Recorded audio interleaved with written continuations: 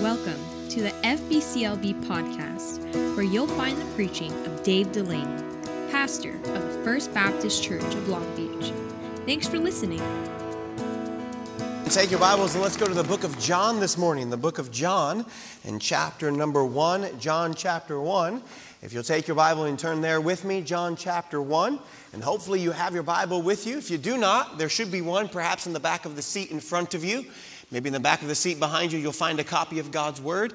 And I would encourage you to pick up that copy and follow along with us. So go to the book of John, Matthew, Mark, Luke, John, chapter number 1. So that's the big number 1 right across the top of the page.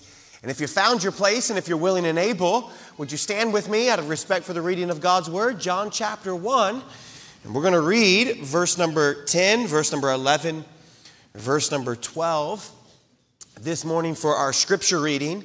John chapter number 1. And this passage this morning is really about the greatest invitation ever extended. The greatest invitation that has ever been extended. We've all been, I'm certain, in a situation where we were invited to some event and we had no idea why we had been invited to such an event. We're humbled to be invited. How many of you have ever received an invitation to some event and you're wondering, why am I even at this thing, right? Man, these people thought of me, of all the people to think of, they thought of me. We've all been in situations like that. We've all also been in situations where perhaps we weren't invited to an event that we thought we should have been invited to. How many of you have a situation like that? And we weren't humbled, we were resentful. This has happened to me on several occasions. I remember all of them. But one in particular, in 4th grade. You say, Pastor, that's a long time ago. I know. I'm a resentful person. I remember there was this girl named Amy. I'll spare you her last name, so as you do not look her up on Facebook. And she was the one for me, okay? Now, I'm happily married to Amanda for 22 years. We've already talked this through, okay? But in 4th grade, I knew I was going to marry that girl, right? In fact, I even asked her that. Will you marry me? She said, yes. Right. I rolled around to her 4th grade party. And every 4th grader got invited except me. It was the end of the relationship right there.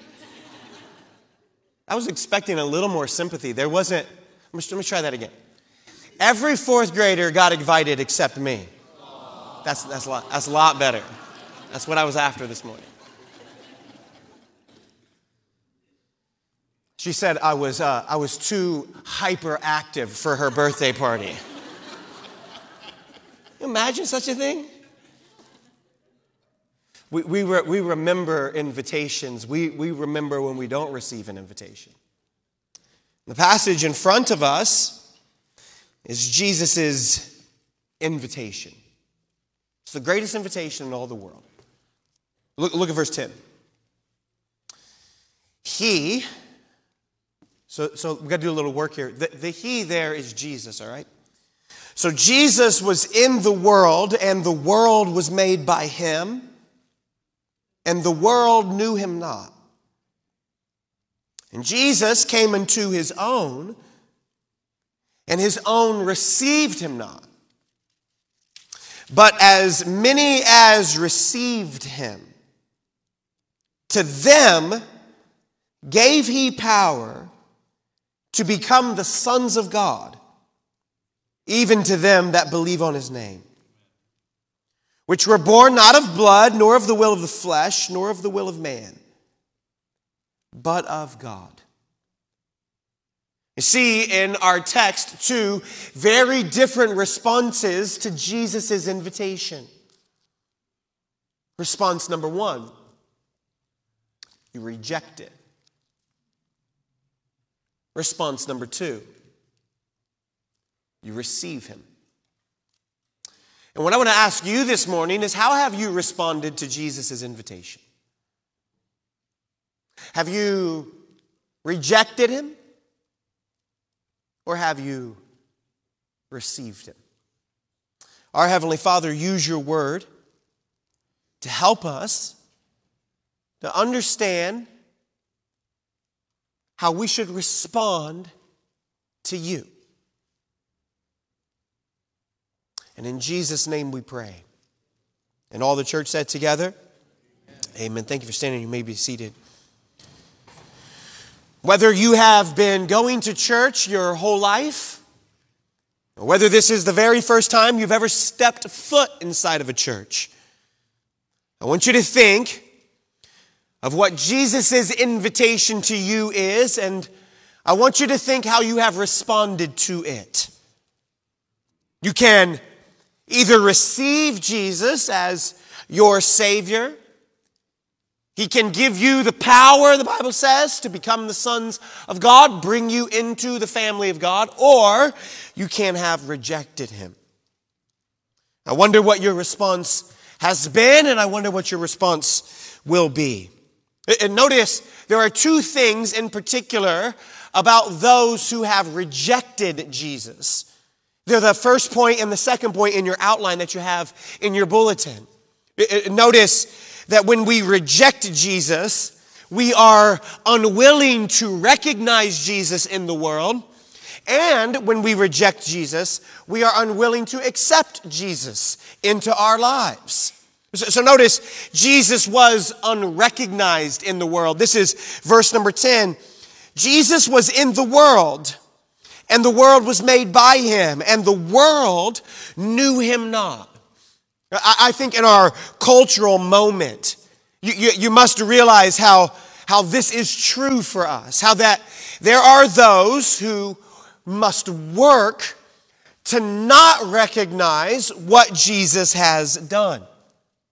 In the middle of a month where we are all taking holiday breaks, the time off work, time away from school, where essentially the whole world is stopping to celebrate one particular day.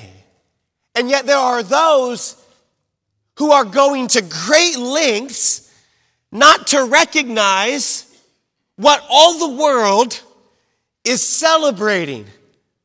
If the whole world is celebrating this moment, going to such great lengths to celebrate a particular day, a rational person would be asking themselves, well, what's the big deal about Christmas? What's the big deal about Christmas? Why are we spending so much energy and effort and time? Why are we having such a celebration? Why are we giving such gifts? Why are we putting up such elaborate lights on our houses? What is all the spectacle for? And yet there are many people in our day who, just like in John's day, they were unwilling to recognize why Jesus has come, what Jesus had accomplished, and the purpose for which God has sent Jesus into the world. Notice, he was in the world. Jesus came into our world. Now, remind yourself, we're talking about the one who is timeless. We're talking about the one who was eternal. We're talking about the one who was with God. We're talking about the one who was God. We're talking about the one who is still God. He came into our world. Now you think about it for a second. How excited would you be if you heard that some famous person had moved into your neighborhood? How excited would you be if you heard that some famous person was renting the office space next to yours? How far out of the way would you go in order to have a passing encounter with this famous person? You listen, he, God, who is timeless, who is eternal, came into our world. That should be a really big deal. That should be a huge event. It seems like this is the kind of thing that we should be paying close attention to. That the person who existed before the world ever was, the person who existed before you and I ever were, the person who made the world in which you and I occupy, the one who the Bible teaches us even made us ourselves. He came into the world.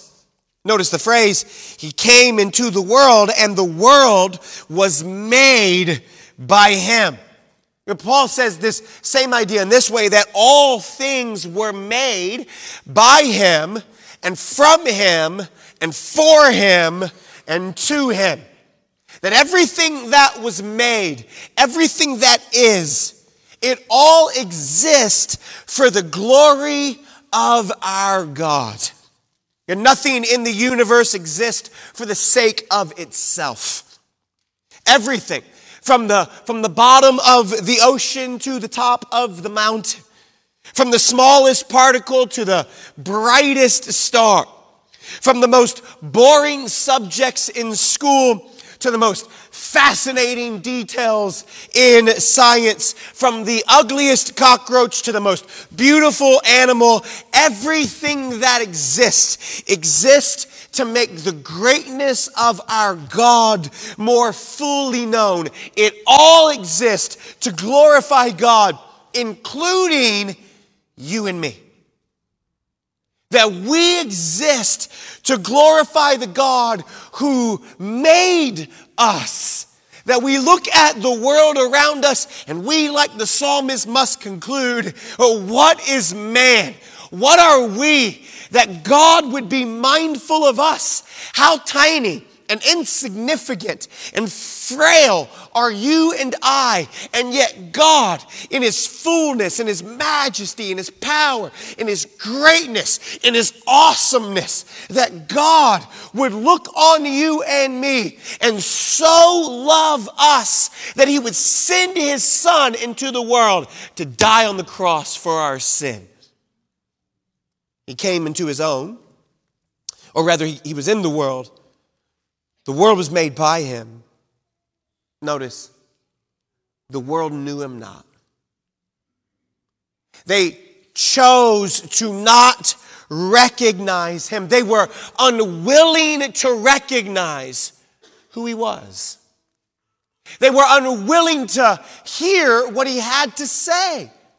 They were unwilling to believe in what he had come to do. They were unwilling to recognize the greatest gift ever given, God wrapped in human flesh. And this is the characteristics of those who have rejected him, in that they are unwilling to recognize how God is moving in and throughout their lives. They're unwilling to receive the gift that he has given to them. And I wonder this morning for you and for me, where perhaps you and I are Christians. Maybe we've put our faith and trust in Jesus, and yet are we the same in that we are unwilling to recognize the way in which God is at work in our lives? Rejecting the way that God is at work, unwilling to recognize his glory, unwilling to recognize his greatness, unwilling to recognize the great love wherewith he has loved us.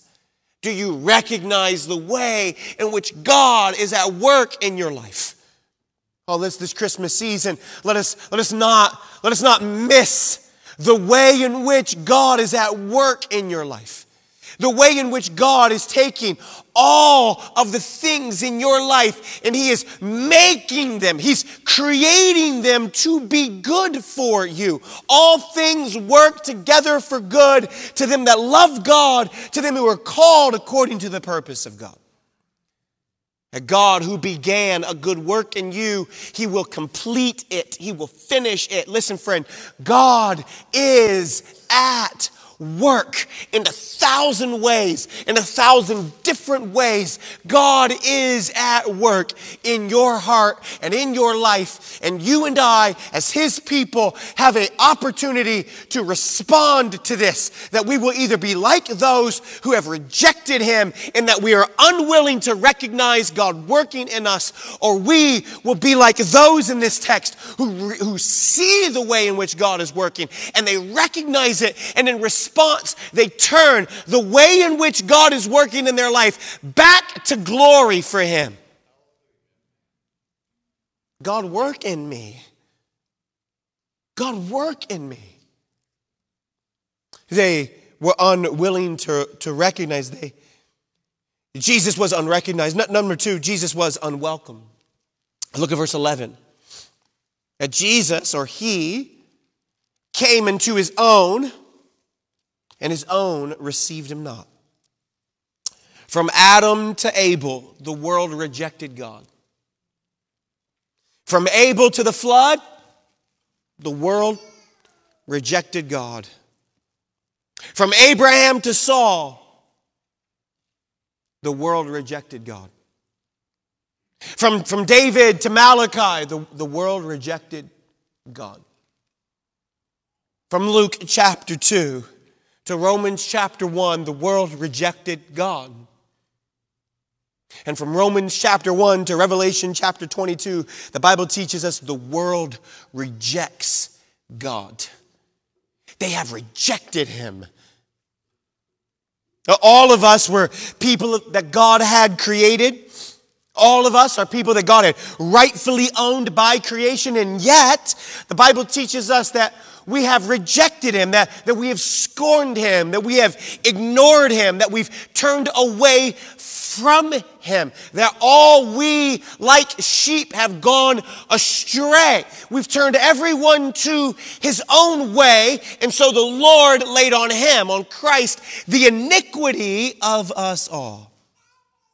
Now, all of us are like those that we find in the pages of Scripture, in that we do not want a Lord, we do not want a God. Instead, we think we should be God ourselves. We don't want a Lord, we want to be Lord. And somehow we thought that we could commandeer creation, that we could use all that God had created and we could use it for ourselves in the way in which we so desired. And when God insisted to you and to me that He is Lord, that He is God, that it is His creation, that it all belongs to Him, then our resistance became so hostile toward Him that we rejected Him by way of crucifying Him on the cross. He came into His own received Him not. They rejected Him to the point at which they crucified Him on the cross. So long as He was feeding their bellies, they were happy to have Him. So long as He was performing miracles for them, they were happy to have Him. But the moment He called them to repent of their sin, to see the wickedness of their sin, to turn from their sin and to believe wholly on the Lord Jesus Christ, the moment He called them to that, they rejected Him, the Bible says. And in case you're wondering, if you're arguing with yourself right now saying, well, if I were there, I would not have crucified Jesus. Well, you only say that because you have not yet been pushed to consider what it really means for Him to be Lord of your life. That when His will collides with your will, He wins.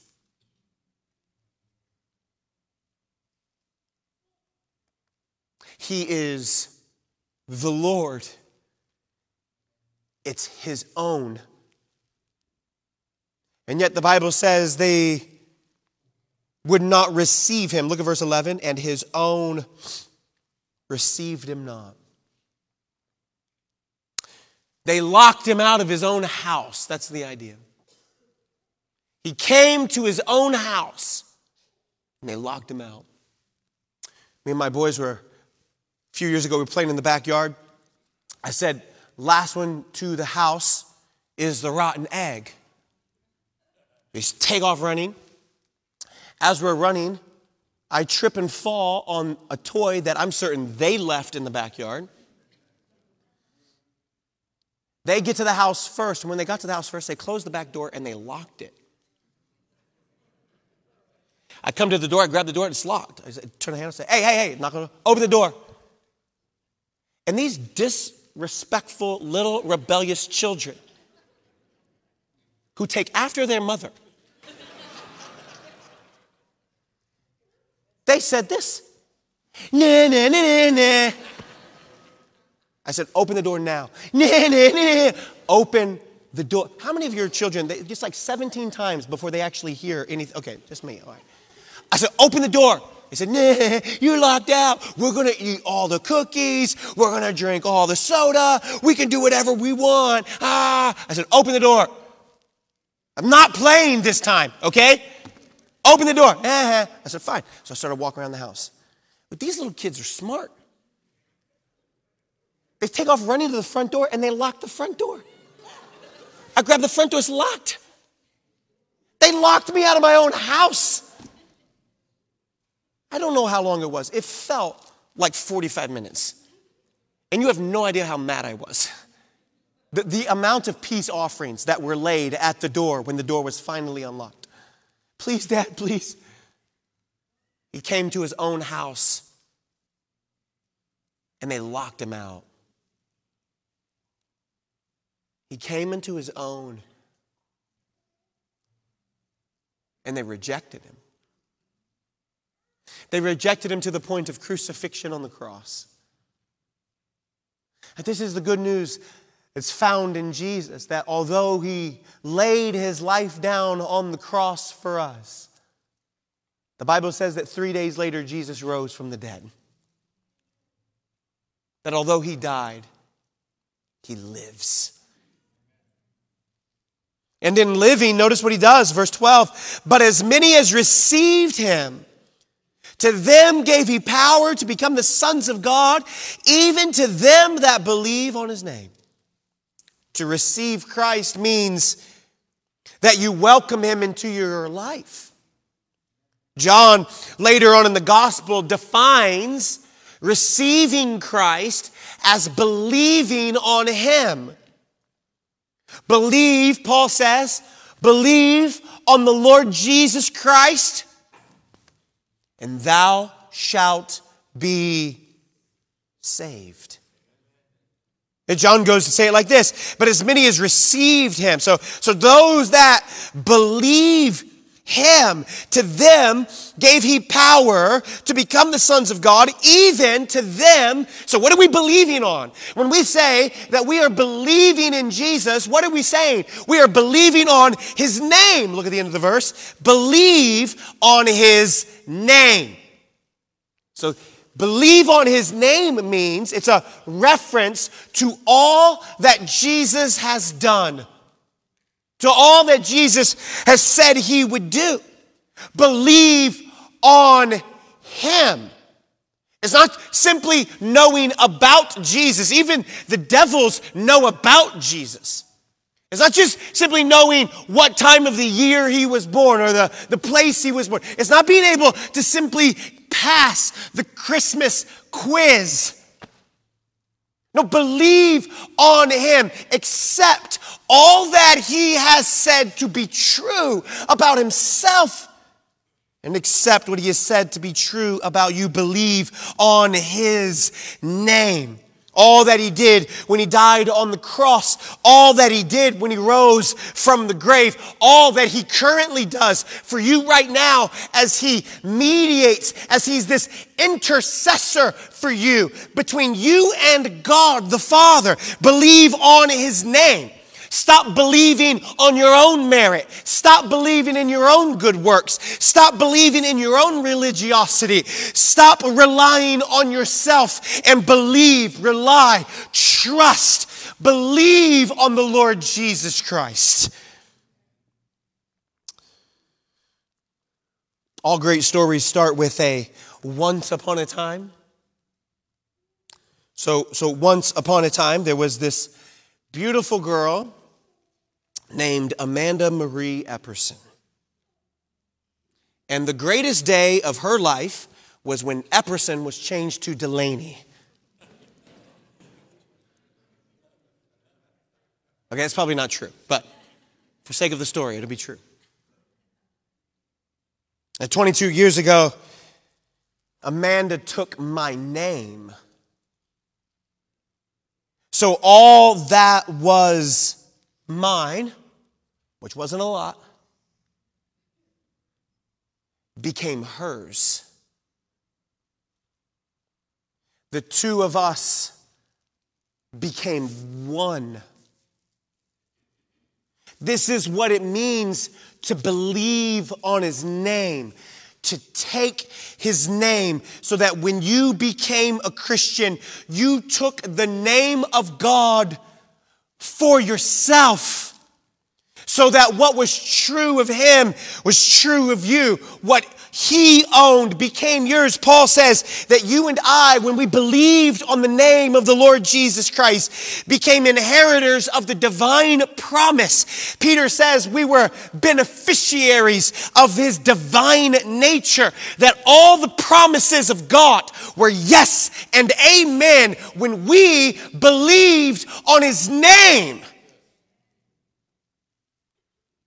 As salvation is found when you believe on the name of the Lord Jesus Christ for yourself. Can you say this morning that you have received the Lord Jesus Christ as your Savior? Can you say this morning that you have believed on the Lord Jesus Christ and all that he did, and all that he said, and all that he accomplished? You are claiming for yourself at the invitation that he has extended to you and to me. And John says in the text, verse number 12, that when we believe on him, he gives us the power. Literally the word power there, it's authority, or it's the right. He gives us the power, the authority, the right to become the sons of God. It's our legitimate claim. So much like a birth certificate proves that you are a child of your natural father, when you put your faith in the name of the Lord Jesus Christ, when you believed on Jesus, you were given a spiritual birth certificate. And this is your claim. This is your right. This proves that you are a child of God. He gave the power to become the sons of God. Literally, the children of God. What that means is that there are some people who are God's children. There are some people who are not God's children. And there are those who have believed on Jesus and have been given the power to become the sons of God. They have received that invitation. And there are some who have rejected that invitation. They are not inheritors of the divine promise. They are not beneficiaries of the divine nature. The promises of God are not yes and amen. Life and eternal joy and a home in heaven do not await them, but judgment and wrath and eternal separation from God in hell is what awaits, because they have rejected the Lord Jesus Christ. Believing in Christ is recognizing who he is, accepting what he has done.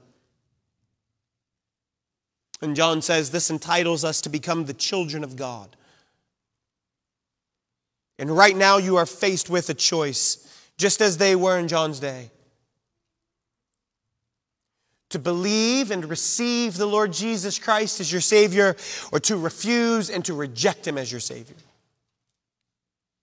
And those who reject him are marked in that they treat Jesus as unwelcomed, lock him out of his own house. They unrecognize him. They're not willing to recognize him. And those who have received Jesus as their Savior have a response just the same. Notice it's twofold. Number one, there's first a reception. But there's second, and I want you to listen very carefully, there's a reflection. What does it mean that you and I have put our faith and trust in Jesus Christ and that He has made us His children? What does it mean that His power has flexed itself in our lives and He has taken us away from our guilt and sin and shame and He has given us His mercy, His grace, and His love?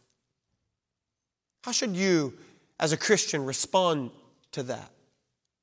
Well, I think it's three ways, just in closing. Write them down. First, we should respond with humility. We should respond with humility. That light brings life. That's what John says.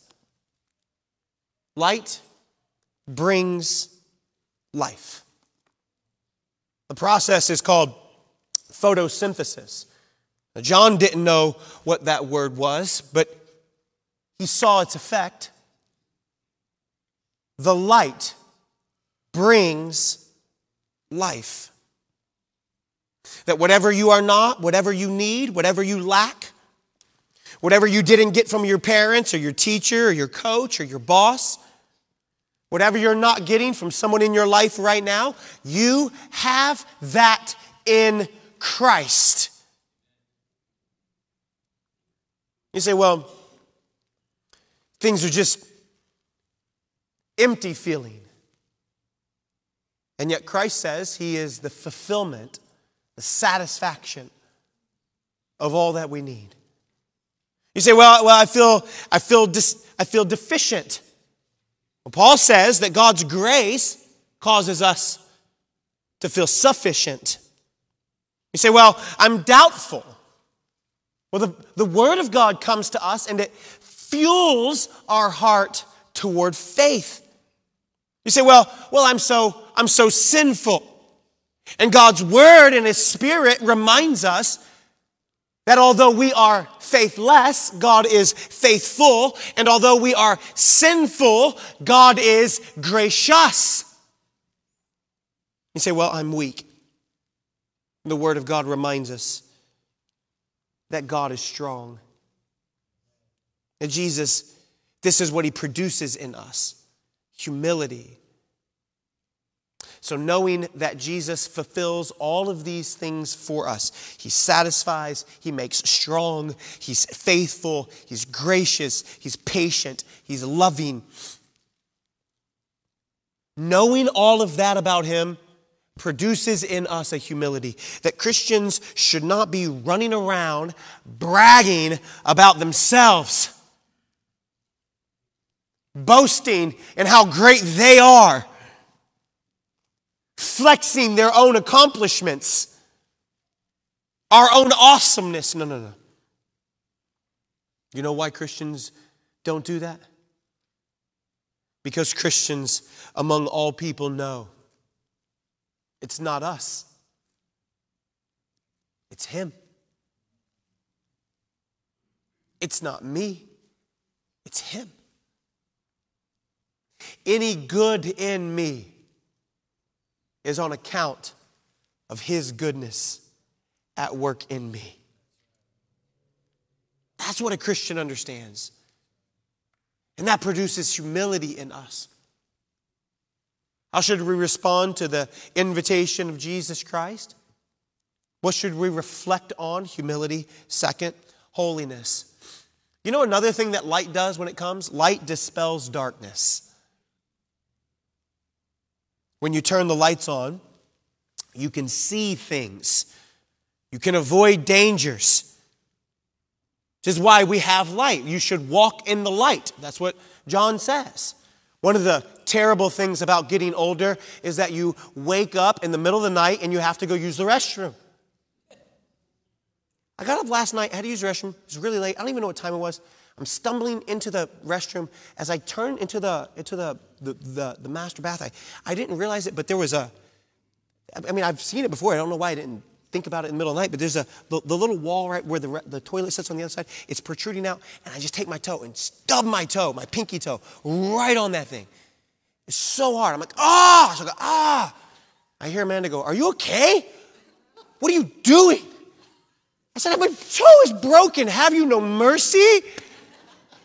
She says, I'm sleeping. Be quiet. The light dispels the darkness. It shows us the dangers. Helps us from stubbing our toes. Knowing that Christ has come into this world, what should it produce in us? Humility, holiness. So we can navigate the circumstances of our life. So that we walk in the Spirit, not according to the flesh. We mortify the deeds of the flesh. We have a light. It shows us what things we should avoid. It shows us what things we should do. It shows us the attitudes we should have. It shows us the attitudes we should not have. It leads us in the way that we ought to go.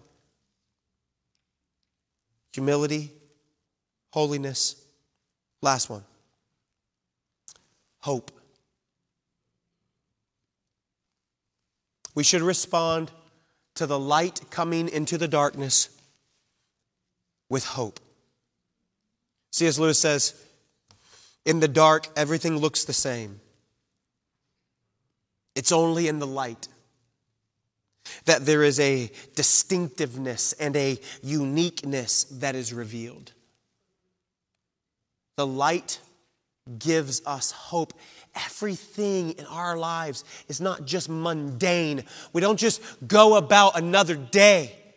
We don't simply exist for the sake of existing. We aren't purposeless. We aren't wandering. We have a hope. We have a home that's eternal. We have a city whose builder and maker is God. We have a place which is not here, but that is being prepared for us by Christ Himself. It fills us with hope that on the darkest day of your life, Christmas reminds us we have a hope. We have a God who loves us, sent His Son for us. And if you have received Him as your Savior, His Spirit lives in us, which produces humility, holiness, and fills our mundane lives with hope. It gives us purpose. It gives us meaning. You say, Pastor, what's the meaning then? What's the purpose? Well, Paul says it like this, that in whatsoever you do, whether you eat or whether you drink, whether you open Christmas presents on Christmas Eve or whether you open Christmas presents on Christmas morning, whether you stay here or travel afar, that whatever you do for the glory of God. For the glory of God.